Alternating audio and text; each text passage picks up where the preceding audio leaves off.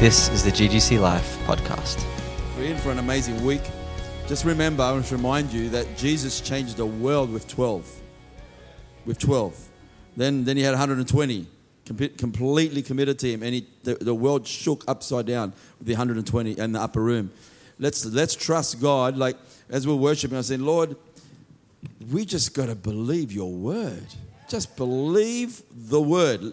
Can I really encourage you tonight? We're going to read this word. We're going to get into the word. We're going to actually believe the word. We have the greatest message known to mankind. And I think of what Jesus said, that unless I go, the Holy Spirit cannot come. Think about that for a second.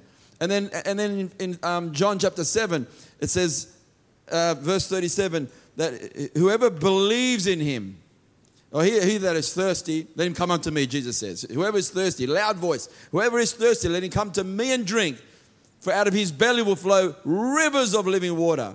And this he spoke of the Spirit, for the Spirit was not yet given, because Jesus was not yet glorified. Jesus had to die on the cross, pay the penalty for our sin, then consume the judgment of God against us, cleanse us completely, give us righteousness, cleanse us from all our sin, sits down at the right hand of the Father, and then could give the promise of what the Father has given. The promise of the Father, which is the Holy Spirit, the Spirit of the living God, let's just believe this, living in us. Isn't that amazing? Holy Spirit, the power that created the universe, living in you, living in me. That's the gospel. If it wasn't, that gospel, good news is the whole purpose of why Jesus died on the cross is so that God can make his home in you. So your dead spirit gets resurrected back to life. And now God lives in us. This is what we have. And now when we read the word, I just want us to actually believe what God, in his wisdom, knew how to put a blueprint together, a pattern together on how we're supposed to do life, how we're supposed to do church, how the kingdom's supposed to operate. So we're going to dive into Paul the Apostle. Most of you know about Paul. I mean, think about it. Three quarters of the New Testament is written by Paul. 14 letters or so. That's pretty powerful. And then he himself said about himself that he was a master builder. But obviously by the grace of God, he talked about himself and he says that God made him a master builder. And you look at some of the things that he did, he shook the world everywhere he went. Ephesus, the city of Ephesus was I believe, thrown into revival. Possibly up to 80 to 100,000 people in that church. That's my guesstimate, not biblically, but just my guesstimate, because it shook the silversmiths industry, which are making idols. And they were totally angry and upset because they lost a lot of income. And if you got 10% of the city saved, that's only 40,000 people. The city was about 400,000 people. And I don't think 10% of income going down is not going to really shake their industry too much. So he really, there was a massive revival in Ephesus. Paul knew what he was talking about. Paul has the anointing, and he writes this amazing epistle. The book of Ephesians is, I believe, a genius. Genius what Paul put together. And when you read chapter 1, chapter 2, chapter 3, it's all about who we are in Christ. Do you know there's 144 scriptures in the New Testament about in him, in whom? In Christ we have forgiveness. In Christ we have redemption. In whom? In him. Every time you come across those scriptures, you can guarantee whatever promise is around that, it's yours. In him we have forgiveness. Wow. In him, we're new creations. Anyone that's in Christ is a new creation. And so Paul coined this in him, in Christ, in whom. And now in Ephesians 4, after he opens up chapter 1, chapter 2, chapter 3, basically he says, you were dead in your sins, but he raised you alive with Christ, seated with Christ in heavenly places. That's your position. You're actually seated with Christ. Wherever the head is, the body has to be. We're seated in heavenly places, far above all principalities and powers and might and dominion and every name that could be named. So Paul could be preaching, someone falls asleep. That's encouraging to any preacher. Because if they can fall asleep when Paul's preaching, it's fine if you fall asleep when I'm preaching. But when he fell from the third story out of the window, Paul goes down. It's okay, his life's in him, and hugs him. And the anointing on Paul raised him from the dead. That's pretty powerful. Don't you want to listen to what someone like him's got to say? Like, Paul knew how to build. And so when you read Ephesians chapter 4, we're going to dive into this because I'm convinced the blueprint's clear in the Bible. If we can only get us as church people, believers, kingdom people, just to believe the Bible and live the Bible. Amen. So Paul starts in verse 1. Therefore, I, the prisoner of the Lord, implore you to walk in a manner worthy of the calling with which you have been called. The calling, the invitation that you've been invited into is seated at the right hand of the Father, far above all principalities and powers and might and dominion.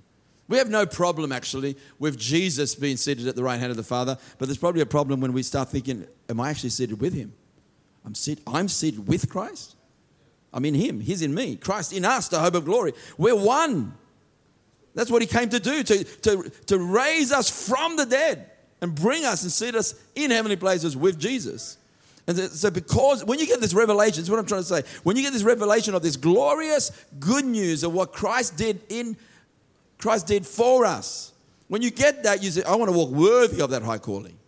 I want to walk holy. I want to walk pure. I want to walk worthy of the calling that He's invited us into this amazing relationship with the Father. And then it says, with all humility and gentleness, with patience, showing tolerance for one another in love. It's interesting how we have to show tolerance for one another. You know one of the reasons why we have to show tolerance for one another? Because we're completely different to each other. And God has gifted each and every one of us completely different to others. And you have to show tolerance when someone thinks completely different. His perspective is different. He sees the truth different. He's got a different expression. And we've got to be tolerant with one another. That's the first thing Paul says. Being diligent to preserve the unity of the Spirit in the bond of peace. Be diligent to preserve the unity of the word unity is to be made one. To be made one of the Spirit in the bond of peace. The word peace means to be made one. To be made one. And you know, a kingdom divided can't stand. Jesus said that.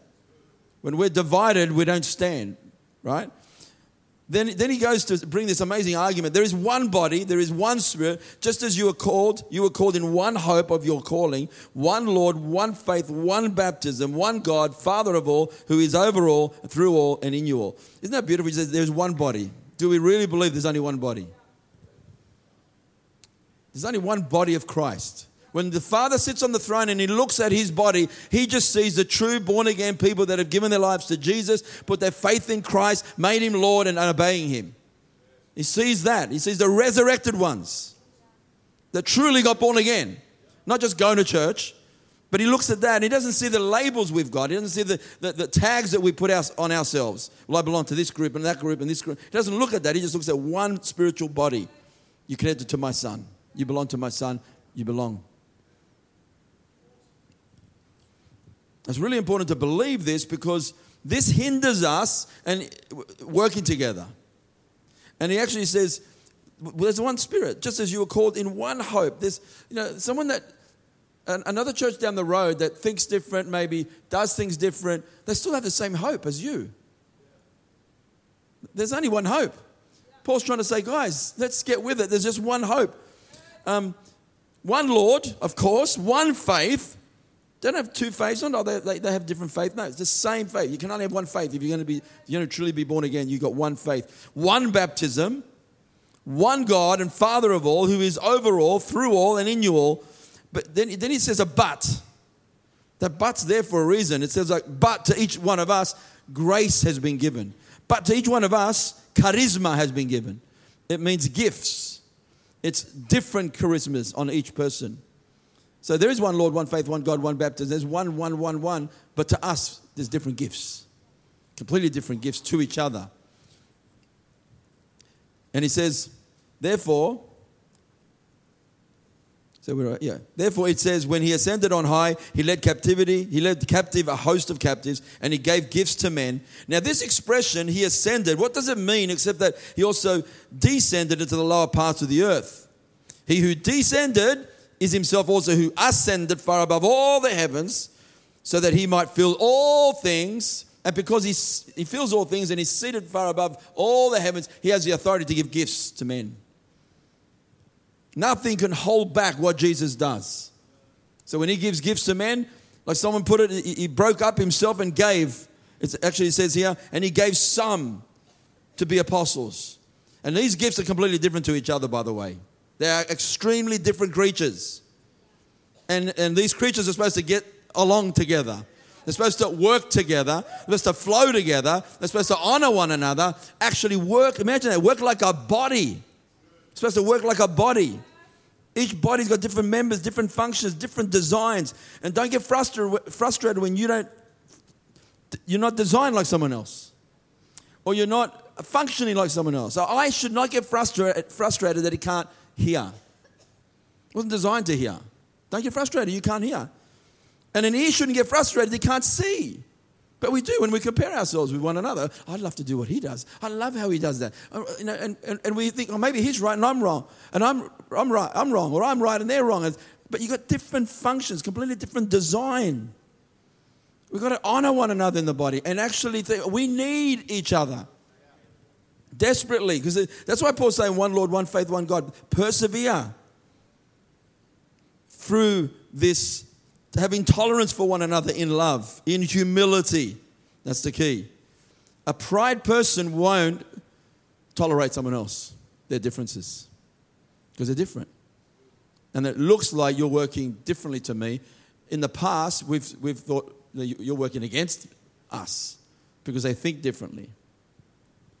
What did Jesus say? Is if they're not against us, they're for us. They wanted to stop him.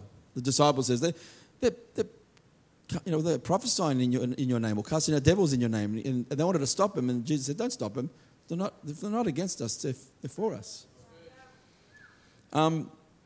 So when we understand that the apostles, Jesus himself gave some to be apostles, some to be prophets, some to be evangelists, some to be pastors, some to be teachers. What are they given for? They're given for the equipping of the saints. Everybody say that out loud. Equipping of the saints.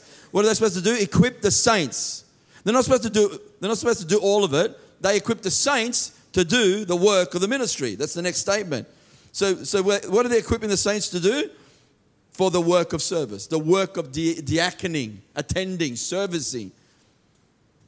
The saints do it all the work.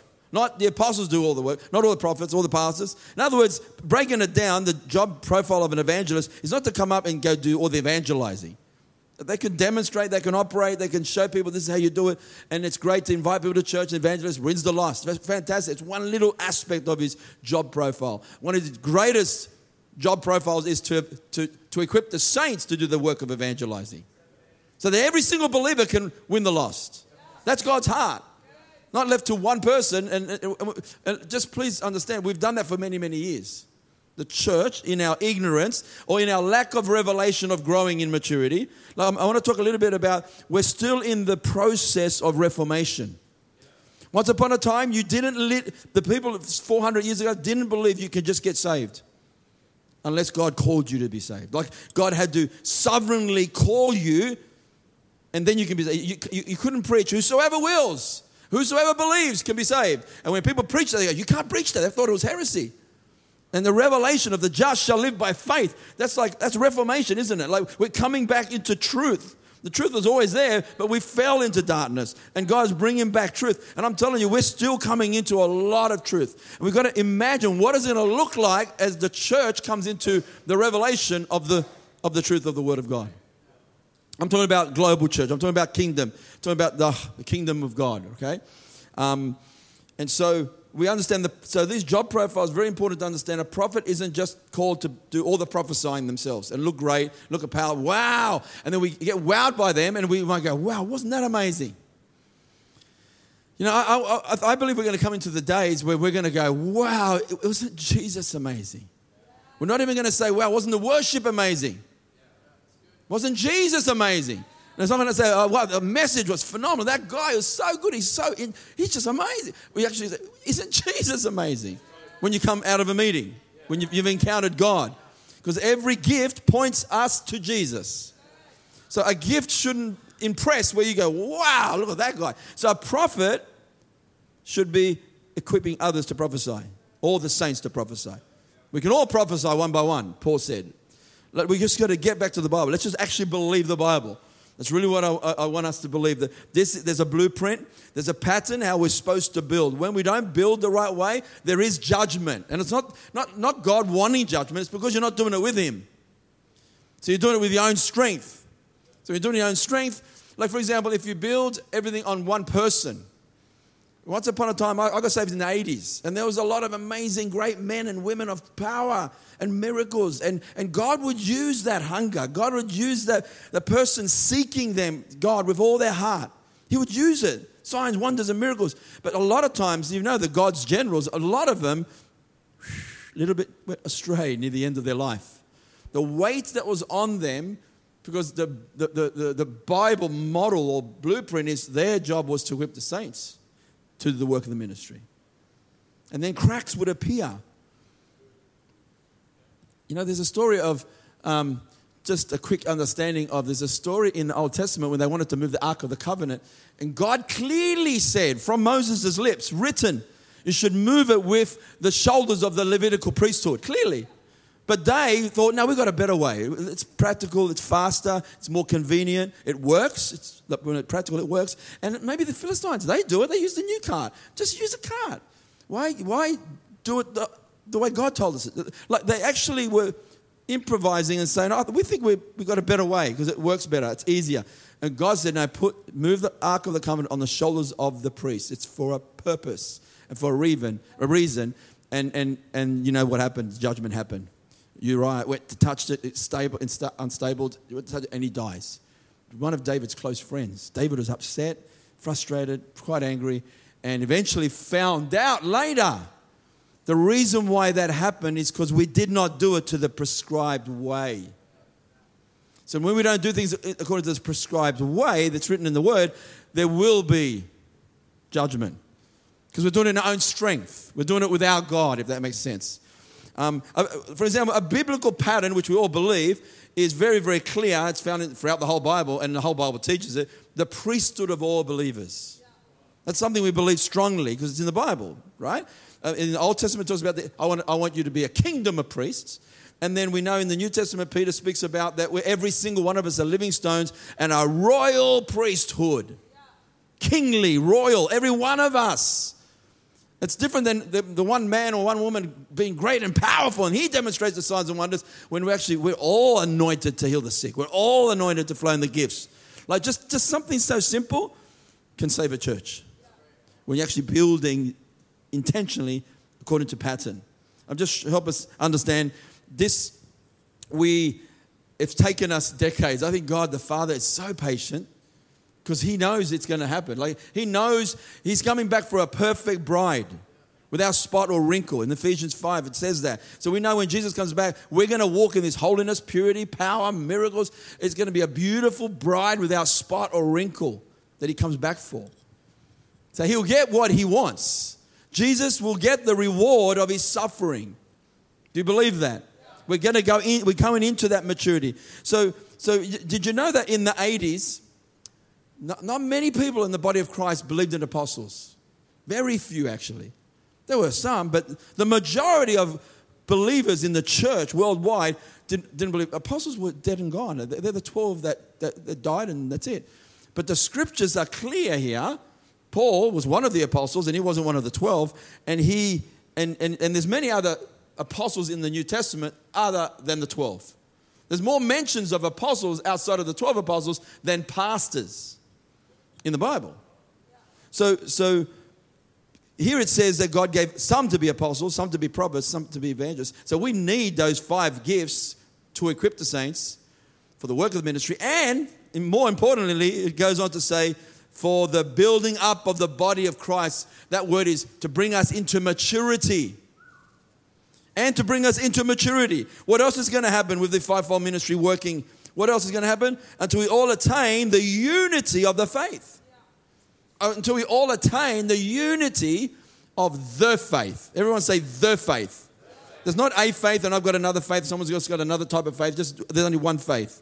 But God wants us to come into the unity of the faith.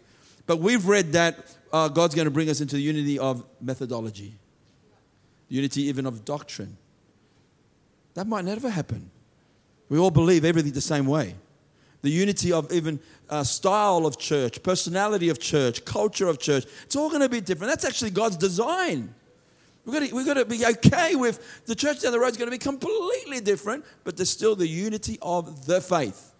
No one goes to the Father except through Jesus. There's only one gospel, and it's the gospel of the kingdom, and Jesus is the one who died on the cross for our sins. Repent, accept Jesus Christ, follow him as Lord, and be obedient. That's the gospel. You'll be set free of your sins. If we can agree on that, that's the unity of the faith. And then, therefore, we can work together. So what we've done in the past, I believe, is great moves of God. You know, John Wesley, one of the greatest evangelists and more likely apostolic. And then we all a great move of God happened and made a massive revival. And they all followed John Wesley. And then when he died, they created a Methodist denomination. But they camped around that one gift, pretty much. And so can you mature with one gift? I don't believe so. Not if you believe the Bible. I believe with all my heart that if you're exposed to the greatest pastor in the whole world, no matter how good he is, no matter how amazing he is, how close he is to the Lord, how mature he is, it doesn't matter how anointed he is. If you sit under only his ministry, you won't grow up into maturity. I'm just convinced about that. Same with the greatest evangelist. I mean, Reinhard Bonnke, one of the greatest evangelists that ever lived, sit under his ministry only. T.L. Osborne, sit under their ministry only. No one else, only them. You cannot grow up into maturity, not according to the Bible. And we can go on with apostles or prophets, any one of them. We need all five, all together, authentically gifted by Jesus to give to the global church. And we need all of them to train us, to equip us for the work of the ministry. I dream about what it's going to look like when this is happening. I've seen, you've seen revival. I love revival. I love what God's done in the earth. You watch revival. Azusa Street Revival. I've read a lot of the books about them, and a lot of them, because it's built usually on 1 or 2 or 3 or 4 or 5 praying people who interceded sometimes 8, 9, 10 hours a day to birth it. And it lasts for 2, 3, 4 years sometimes 5, and it fizzles out because the weight of that one person. All they had to say to Evan is, all the glory is going to you, and he was so humble he just pulled back. He pulled back and it stopped. Evan Roberts, that is in Welsh Revival. But what I'm trying to say is it's not God's model. It's not God's best. Does God use it? 100%. He'll pour out his spirit on hungry people. But it's not going to last. Then I look at John Kilpatrick and Stephen Hill, anointed pastor, apostolic in heart, John Kilpatrick. Stephen Hill, great evangelist. They came together by God's design. I think John Kilpatrick's mother passed away and got him to preach, and bam, exploded. Revival hit, but 2 gifts working together. I believe God poured out his spirit. But again, it didn't stay for sustaining, did it? It didn't sustain revival. John Kilpatrick took Nathan Morris and did that in the Bay City Revival. An evangelist with a pastor working together. I love these little things that God is doing. And you see John Arnett and Randy Clark. You had Ronnie Howard Brown pray for Randy Clark. Randy Clark being an evangelist with John Arnett, pastor, together, bang, revival, Toronto, outpouring. They're all great lessons and learning and receiving. And it's God. I mean, God did great out of them. I see the fruits of the Pensacola revival. Daniel Calenda was a part of it. Eric Gilmour was a part of it. There's so many. Nathan Morris was a part of it. There's so many guys that have been, the results are fantastic. But imagine what it looks like when it's maintained and sustained and it just explodes because the priesthood of all believers, and we're ministering all over. It's just in the marketplace, and the wineskin can handle the wine. That's really what we're talking about. The actual wineskin, or the banks are in place so the river can flow from the throne. The banks, in a sense, direct the river. Because where there's no banks, the river goes into a marsh. There's no life in the marsh. The banks contain the river. There's something powerful about banks and river. River isn't just a spirit manifestation. To me, the river of God is the life of God. Whether it comes in the expression of the Spirit manifesting or the Word of God being taught. The Word being preached, Jesus says, my words, they are spirit. They are life. You could have sat under Jesus' teaching, you would have been filled with the Holy Spirit. you burn from within. You burn because of the preaching of the word and the teaching of Jesus. It would have burned and your spirit feels, I feel fed. And and a lot of times demons just came out that way. You can get healed by listening to the preaching of the word. So you don't differentiate it. That's my point. It's the life of God. But the banks, I believe, is actually submitting to God's way and God's pattern. Because there's something about trusting. If God says this is how we're supposed to do church, let's do church that way. If the Bible says there's elders, deacons, saints, then I'm going to believe elders, deacons, saints. And the fivefold ministry, I'm going to believe it. You with me? God's restoring. We're actually in a process of reformation still today. The unity of the faith. If we're looking at the wrong stuff, we're waiting until we all come into the same methodology, same style, same personality. Man, you go to different countries in the world, they do church completely different. Go to Africa, completely different. Go to India, completely different. Go to China, completely different culture. Same preaching, same word, same truth, same Jesus, same Holy Spirit, but different expression and manifestation. You're not going to find unity when we get upset with, that church, they raise their hands and they dance and they shout. And it's like, that's just an expression. And someone doesn't do any of that. And we think, they're not on fire, they're not alive. No, don't judge from outward appearance. It's the unity of the faith. When you get this truth correctly, I believe the enemy loves it. It's a field day. The whole COVID situation, man, the devil was trying to divide the church based on masks. To wear a mask or not to wear a mask. He was trying to divide the church about vaccinations. To vaccinate or not to vaccinate. It's a minor issue. It should never separate the unity of the faith. Or else you end up that becomes your focal point, and you end up fighting on a front that God never actually called you to fight on. He called us to preach the gospel of the kingdom. And this is all going to come together when we actually go back to the words of Jesus and go back to the mission of Jesus and go back to how he preached the gospel. What did he preach? He preached the gospel of the kingdom. So when we preach the gospel, it should always be in the context of the kingdom. There is a king and there's a kingdom. So when you repent and believe the gospel, you repent and it says the kingdom of God is at hand. What was he presenting? The kingdom of God is available. It's at hand. Let me demonstrate it, Jesus said. And he prays for the sick, heals the sick, raises the dead. Wow, the kingdom is here. Repent and accept the kingdom. So our message needs to be the kingdom. And I believe as the church, which I believe is happening, the focus is all coming back to the king and his kingdom. Focus is coming back to Jesus. Because when you read here, the unity of the faith, it goes on to, of the knowledge of the Son of God. So this fivefold ministry will do their ministry to the equipping of the saints, so the saints do the work of the ministry, so the intent, that until they come to the knowledge. The word knowledge is full discernment of sons of God. Literally that. I used to always read that as full discernment of seeing Jesus as the Son of God. Like the revelation knowledge of Jesus being the Son of God. It's always pointed towards him. It's actually talking about the full discernment of you being a son of God. That's your identity. Knowing who you are as a child of God. I'm actually a child of God. Actually believing it. Jesus believed it so much that when he fasted, he got tempted to turn stone into bread. I've had some long fasts. I've never heard the voice of the devil saying, turn that stone into bread. My identity is a little bit different to Jesus. I've got a lot of growing to do. But Jesus was actually tempted to turn stone into bread because he knew he could. That's his identity. And so the fivefold ministry, and I believe it takes the fivefold ministry to actually bring us into a full discernment of us being sons of God. And it goes on to say, to the measure of the stature which belongs to the fullness of Christ. That's our destiny, being predestined to be conformed into the image of his Son. If you don't believe that you could be transformed to become like Jesus, you've put a ceiling on yourself already. If you just think, oh no, we're sinful and we've got flesh and it's just the way we're created, or my parents used to lose their temper. It's in my blood. I'm Italian. We're hot-blooded. We lose our temper all the time. It's just the way we are. And the Lebanese go, yeah, we're hot-blooded too. We lose our temper all the time. And the Irish go, yeah, we're hot-blooded too. And it's you limit yourself because you believe that rather than the Word of God. Let's just believe what the Word of God says. I love this, is as a result, we no longer be like little children. That word children is a non-speaking child.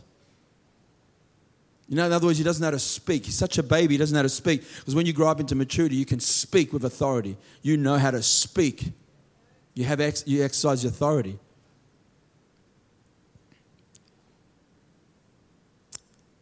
And carried about by every wind of teaching. That's happened to the church. A wind of teaching comes in and it's the new thing. Let's go do that. It's pragmatic. It looks like it works. Other churches, wow, that's a big church. It works for them. Let's do that. And we keep quoting all the churches that look like they're succeeding in the physical instead of this is the blueprint. And then it goes on, but speaking the truth in love, verse 15, we are to grow up in all aspects into Him. So what does the fivefold ministry gifts do? They point us to grow up into Him. The fivefold ministry points us to Jesus, not to themselves. Like I said, you walk away going, wow, isn't Jesus amazing? And it goes on to say, from whom the whole body, into Him who is the head, even Christ, from whom the whole body, being fitted together, held together by what every joint supplies according to the proper working of each individual part. Each and every one of us is the working part that builds itself up in love. If we build biblically, we will see a church. Like if ask any pastor, any apostle, any prophet, any evangelist, and say, "Hey, do you want to build biblically?" Everyone's going to go, "Yeah, of course we want to build biblically. I want to build according to the Bible." Everyone will say it, and I say it. But when it comes to actually build biblically. If it's in the Bible, we want to do it. If it's not in the Bible, I'm not going to do it just because the church culture does it. And so if it's in the Word, great, let's do that. That brings freedom. You following? A biblically divine blueprint, building according to what the Word of God says, makes Jesus preeminent. A made man church that's not biblically, blueprint is going to have man. So it's going to have Jesus added. So you got Jesus, but just add Him at the end. Add Him. Accept Jesus and He'll make your life better. Instead of repent and accept Jesus as King over your life. The King of the kingdom. The gospel has its context in the kingdom. Or else it becomes a gospel of salvation. We preach the gospel of salvation so long that we just save us from our sins. And that's as little as we go. Oh, you got saved from our sin. Or come and help me in my life, Jesus. Give me joy. Give me happiness. Give me what I need. Rather than bowing the knee to King Jesus, who is the King of the kingdom of God.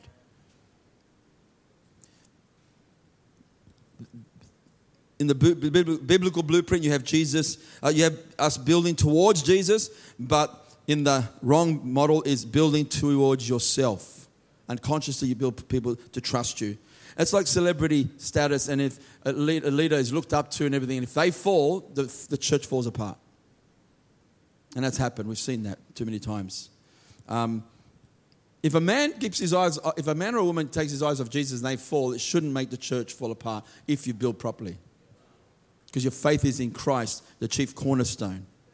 And by the way, Ephesians 2:20 says the apostles and prophets are the foundation that we build the church upon. The apostles and prophets. And yet they're the ones we didn't believe in the most from the 80s and 90s. Go back to 40s, 50s. We believe in healing evangelists. We believe in pastors. We believe in teachers. But we didn't believe in apostles and prophets. They were the very last gifts to be restored. Still being restored, coming into the process of it more and more. But interesting that they were the foundation. I can go on and on. Like, you want to equip the saints or you want to tickle their ears and entertain them. You want to have family or do you want to have like a corporate, like a organization? Do you want to have priesthood of all believers or do you want to have hierarchy, only a few are anointed? Do you want to have be in church everywhere 24/7? That's what we're supposed to have. Or from doing church just on Sundays? We go to church. We're not being the church. And when you hear that, of course we want to build biblically. I want a church like that, the biblical blueprint. We want a going and sending people that changes the society and changes the marketplace. Or do you want to just gather a crowd for a Sunday? In the biblical blueprint, you got teamwork and body, or you got a one-man show. Gospel of the kingdom versus gospel of salvation. Making disciples versus making decisions. We can go on and on and on. But I found in 1 Corinthians chapter 12, this really stuck out to me. I just want to show you something. We won't go through all of it, but I'll just show you chapter 12, verse 27. And the whole chapter is talking about the body of Christ. Just like your body is a unit, yet made up of many members, it is one. Think about this for a second. Your body is one. You and I operate as one. My brain, my mind, my signals, everything's operating as one when it works properly. My functions, the parts of the bodies are completely different, but they all work towards the health of the body. It gets instructions from the head, and so it is with Christ. And so in this context of the whole chapter of the revelation of the body, he goes on to say in verse 27, now you are Christ's body, and individually members of it. And God has appointed, he hasn't changed the subject, he's still talking about body. God has appointed in the church first apostles, second prophets. He actually is not wasting words. The way you build a church is first apostles, because they lay foundation. Second, prophets. Third, teachers.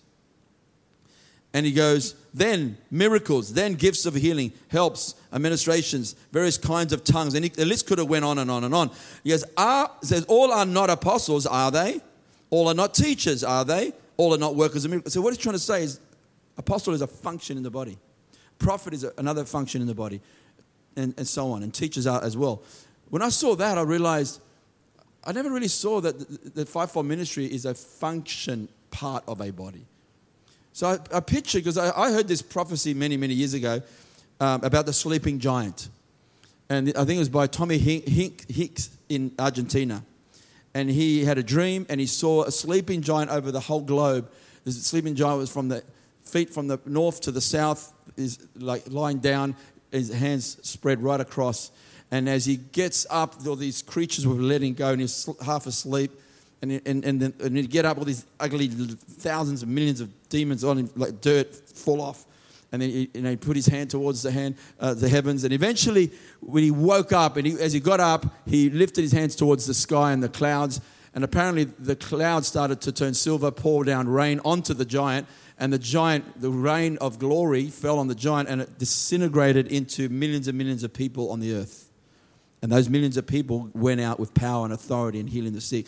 And he was saying he saw that's going to happen. That sleeping giant's waking up. And so I pictured if the apostle is a part of a body parts, if the apostle is supposed to be ascending one, the word apostle means to be sent. My feet represent movement and moving around and mobility. If I don't have an apostolic ministry or apostles laying down foundation, an apostles ministry with a fivefold ministry, you got an immobile body. If the eyes of the prophets, because they see, you'd be blind. Imagine the body of Christ in the earth and is blind. And if your hands are pastoral, hands-on, loving, caring, doing the works of love, if their hands, you'd have no hands because the pastor's not operating. And if the evangelist was the spokesman and speaking, preaching the gospel, you'd have no I'm blind, I can't even open my eyes, but I can't even talk. That's what the body has looked like in the past, without reformation, without revelation, without growing into the fullness of what we're supposed to be. We've been so weak compared to what God sees. But I'm telling you, the prophets are rising. They're starting to see, and they're functioning in the body. The apostles are rising. They're mobile and moving with the body of Christ. And the pastor, the evangelist, the teacher, it's only when they all work together. We still haven't seen what it looks like when we actually work together. That's our heart. That's our dream. That's why we've put this In Him conference. That's our heart and dream for this city. What does it look like when the church actually believes we're one church? Not because you belong to the denomination. So this is what I'm saying. When we relate to a only denomination, and then you're not going to have all the fivefold ministry in that one given denomination, more likely. You might have some, you might have all five. But you still are missing out when God himself, Jesus, gave the gifts to the whole body of Christ. And I think the internet world, but the fact that we can have exposure to great teaching is helping this happen. It really is. It's God's way of getting us matured up because we can be exposed to the best teachers in the world, the best pastors, evangelists, teachers. But make sure you get authentic, gifted people. Not the wrong stuff that's out there. But I really believe God is waking us up. The sleeping giant. And we dream. What does it look like working together? What does it look like when, imagine, like we say, well, how do we reach the city? I reckon together. We've been doing it on our own, fighting our own little trenches, our own little battle, keeping the enemy at bay. I'm on the trench. Oh, come on, I can't get my eyes off the enemy. Like, you can't even stop for a second to work together. And working together is what actually gives you the victory. So how do you reach a city? Well, get a stadium. But guess what? A stadium needs $500,000 probably. But if you had 400 churches, 500 churches at $5,000 each, you can do it. Get great evangelists coming in. Get apostles coming in. And seeing our city one together. Oh, but who's going to get the spoils? Like, who's going to get the souls? Everyone. You know what I mean? Anyway, I'm excited. You can see. It's catching. I know it takes trust. I know that. But that's what the fivefold ministry is going to do. It takes love. It takes trust. Persevering with one another because of our insecurities, our fears. But when you work together, because you trust, I believe God can build something so powerful. Wonderful. If we have the worship team come up, we've got the whole team here, and we're going to have some time of ministry and worshiping our King Jesus. And the fivefold ministry are going to flow. Just pray for people, minister life. Let's just open up our hearts to Him. Amen. We know the gifts are from Jesus. So let's worship Him, glorify Him. Let's see what the Lord wants to do in our midst, in our hearts. So let me just pray. Father, we thank you so much for your word. We thank you for the blueprint of your word that is so clear in the Bible on how we're supposed to do this kingdom life. Jesus, you're the head of the church, the commanding chief. Lord, we thank you.